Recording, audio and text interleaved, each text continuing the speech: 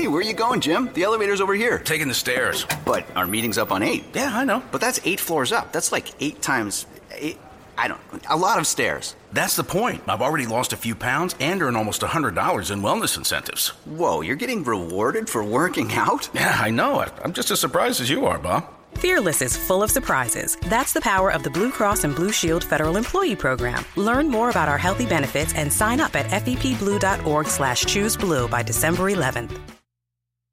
You are Locked On Bengals, your daily Cincinnati Bengals podcast, part of the Locked On Podcast Network, your team every day.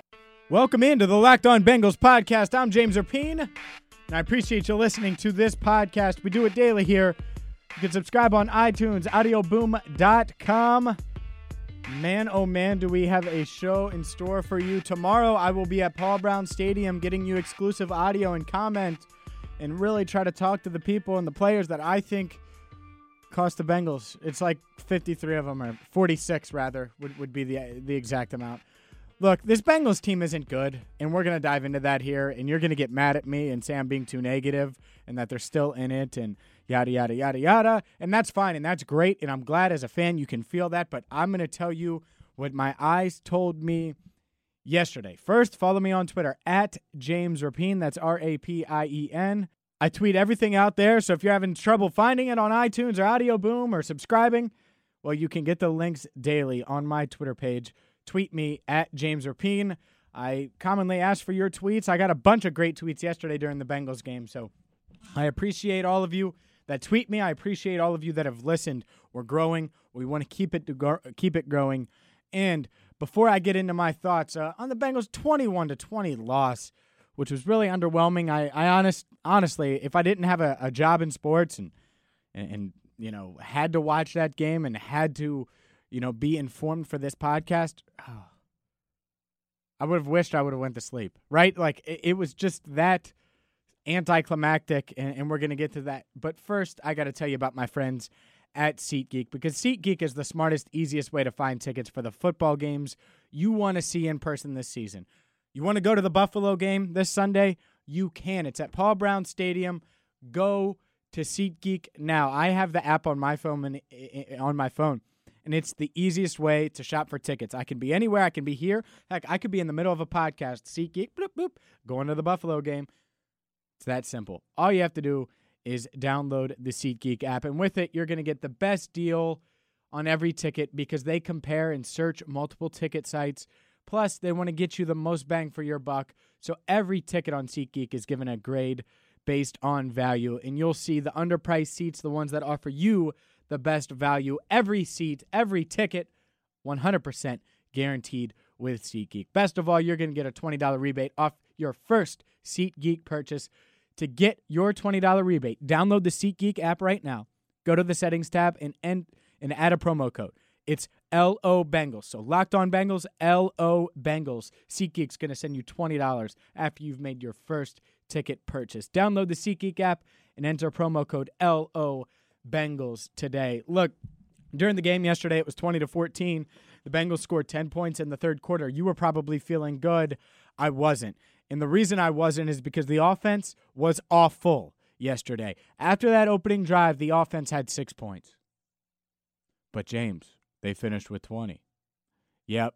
And Alex Erickson's return is a big reason why they scored that touchdown. The offense was dreadful, and it starts with the offensive line, and I don't know what they need to do to get it fixed, but it's got to be formidable. But, like, I have this whole thing of, oh, well, they're going to go as far as Andy Dalton takes them. And, by the way, Andy Dalton didn't play well, regardless of the offensive line. But ultimately, if the offensive line isn't playing okay, no quarterback can survive or succeed. I mean, there's a screen grab on my Twitter. Every single Giants defensive lineman is touching Andy Dalton at once. That means at one point or another, the offensive lineman missed their block, couldn't hold their block, whatever it is, to where every single Giants defensive lineman could touch Andy Dalton. That can't happen. You know what else can't happen? 16 of 29 and 186 yards passing for the Bengals. 16 of 29 for Dalton, 204 yards total. They ran the ball for a poor number, 78 yards. So you look at this, 264 total yards. I said that the offense needed to carry this team, that Andy Dalton, A.J. Green, Tyler Eifert needed to carry this team. Well, they do. And they didn't. Okay? They didn't carry him yesterday. Yes, A.J. got dinged up at the end, 7 receptions, 68 yards. Tyler Eifert, 3 receptions, 96 yards. But if you told me that at the beginning of the game, 3 receptions, 96 yards, 7 receptions, 68 yards, I'd say they lose. If you told me Andy Dalton had 204 yards passing, I'd say they lost. If you told me Jeremy Hill and Giovanni Bernard and Andy Dalton combined for 78 rushing yards, I'd say they would have lost. This team, as much as you want to talk about the defense, it's about the offense. The offense has to score points. Yesterday, I count 13 points that they scored. 13. Because, again, Alex Erickson put them in prime position. And that's great. Those are bonuses. And those should give you a boost on offense. But they had the ball up 20-14, all the momentum. They could have delivered a knockout blow, and instead, 3 and out. Like, that's what good teams do on the road on Monday Night Football. The Steelers at 20-14 would have went down and scored with their offense and went up 27-14. The Bengals don't have it in them. And I noticed it, and I said it back when they played Dallas. And you guys jumped on me and said I was crazy. And it was real simple. They're going to show us who they are. That was a month ago. That was 5 weeks ago. The October 10th podcast on Locked On Bengals right here, here's the title. The Bengals aren't who we thought they were. They aren't.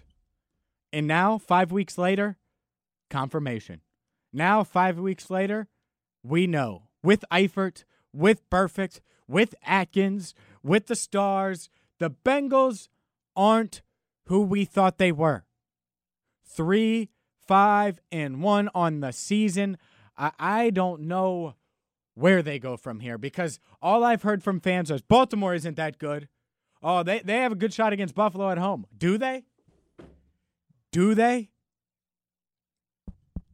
Do they? Because to me, I don't think so. In fact, right now, Tyrod Taylor's playing better than this Bengals offense. Tyrod Taylor and that Bills offense led by, oh wait, they don't have any star wide receivers on the field. Like this team is the 07 Bengals when Chad Johnson had arguably his best season as a Bengal. I mean, he was great that year. Do you guys remember that year? Let me look up his stats during this podcast because he killed it in 2007. Guess what their record was? 7-9. 2007, Chad, 1,440 yards, 15.5 yards per catch, 8 touchdowns. Like, had one of the highest catching percentages of his career per target. Averaged 90 yards a game, which was the highest of his career. Look, you can say whatever you want, but A.J. Green in his prime, killing it. Tyler Eifert, killing it. And this team can't score? They can't score. Like, there's no 1-2 combo that the Giants had yesterday better than A.J. Tyler. I'm not sure the Bengals have played anyone that has 2 guys capable of this. And now they've played 2 games with both of them at pretty much full strength. Eifert played really well in London. Tie. Should have lost. Then they go on the road Monday night after a bye. Should be prepared. Score a touchdown opening drive. Oh, baby, shootout. Nope. Because the offense is wasting the window feels closed now because the offense can't score 25 points. This team doesn't know how to score. And I don't get it. I don't know when it happened, how it happened. I don't know. But that's it. That's the case. And you look at this team offensively. Oh, well, it's the offensive line. I get that. But ultimately, I care about points. Find a way. And all I saw was a bunch of goofy formations yesterday that meant nothing. Listen to these offensive numbers. 23 points, 16 points, 17 points, 22 points. By the way, that was a win with 22. 14 points, 17 points, 31 points. That was a win. 27 points, 20 points. They aren't scoring for anything. And by the way, if Marvin Lewis, and oh my, so help me, if Marvin Lewis gets the ball with an offense that struggles to score, with over a minute to go, with a veteran quarterback who's been pretty good at not turning the ball over this year and doesn't try to get into field goal range, I'm going to lose my mind. I don't understand why Marvin Lewis has to play it safe every single week. Every single week. He plays not to lose. That's what he does. They almost stumbled into field goal range at the end of, right before the half yesterday. Stumbled into it on accident. That's unbelievable. Any other NFL team, including Cleveland, who has the worst offense, the worst quarterback play right now of any team, tries to score there, tries to take advantage of that minute 17 and that timeout they have. No, the Bengals with Andy Dalton and A.J. Green and Tyler Eifert and a second-round wide receiver in Tyler Boyd and Brandon LaFell, who we will get to in a second. They can't. They're fine being down 14-10 at halftime. You know why? Because they're playing not to lose. The Bengals are playing not to lose. Marvin Lewis playing not to lose, and that's why not only do they have a tie on the year, but they're 3-5. That's why they didn't win yesterday against a team that they can say whatever they want about. Oh, well, the defense, man, they paid their players. It's paying off. Come on, man. Come on. You think that Giants team had more talent than this Bengals team? Are we watching the same game? And then the defense needs to get a stop to get the ball back to their offense. And Vontaze Burfict runs into Geno Atkins and can't make the tackle on Rashad Jennings. What are we talking about here? We're talking about stars underperforming. Andy Dalton. Andrew Whitworth had a big hold that cost them a first down when they were up 20-14. Like, stuff like that can happen. And there are seasons that are like this. Like I mentioned, 2007, the Bengals finished 7-9, and you wondered what the hell went wrong. So that's one example. The other was 2010, where there was so much talent, but it felt just put together. It didn't work. It didn't gel. Something was wrong. I don't know what it is. I don't know what it is. But this offense, they can't score. So you want to say, oh, it's the offensive line. They need to do what? Draft more offensive linemen? They took 2 last season. Like, I don't know what you expect me to say here other than the Bengals aren't that good. And I noticed it 5 weeks ago. You didn't want to hear it then. I hope you're open to that idea now. And that doesn't mean don't watch them. It doesn't mean don't care. But, man, they are not the same team they were last year. They aren't even close to that team. They're not winning the division. They aren't. Book it right now.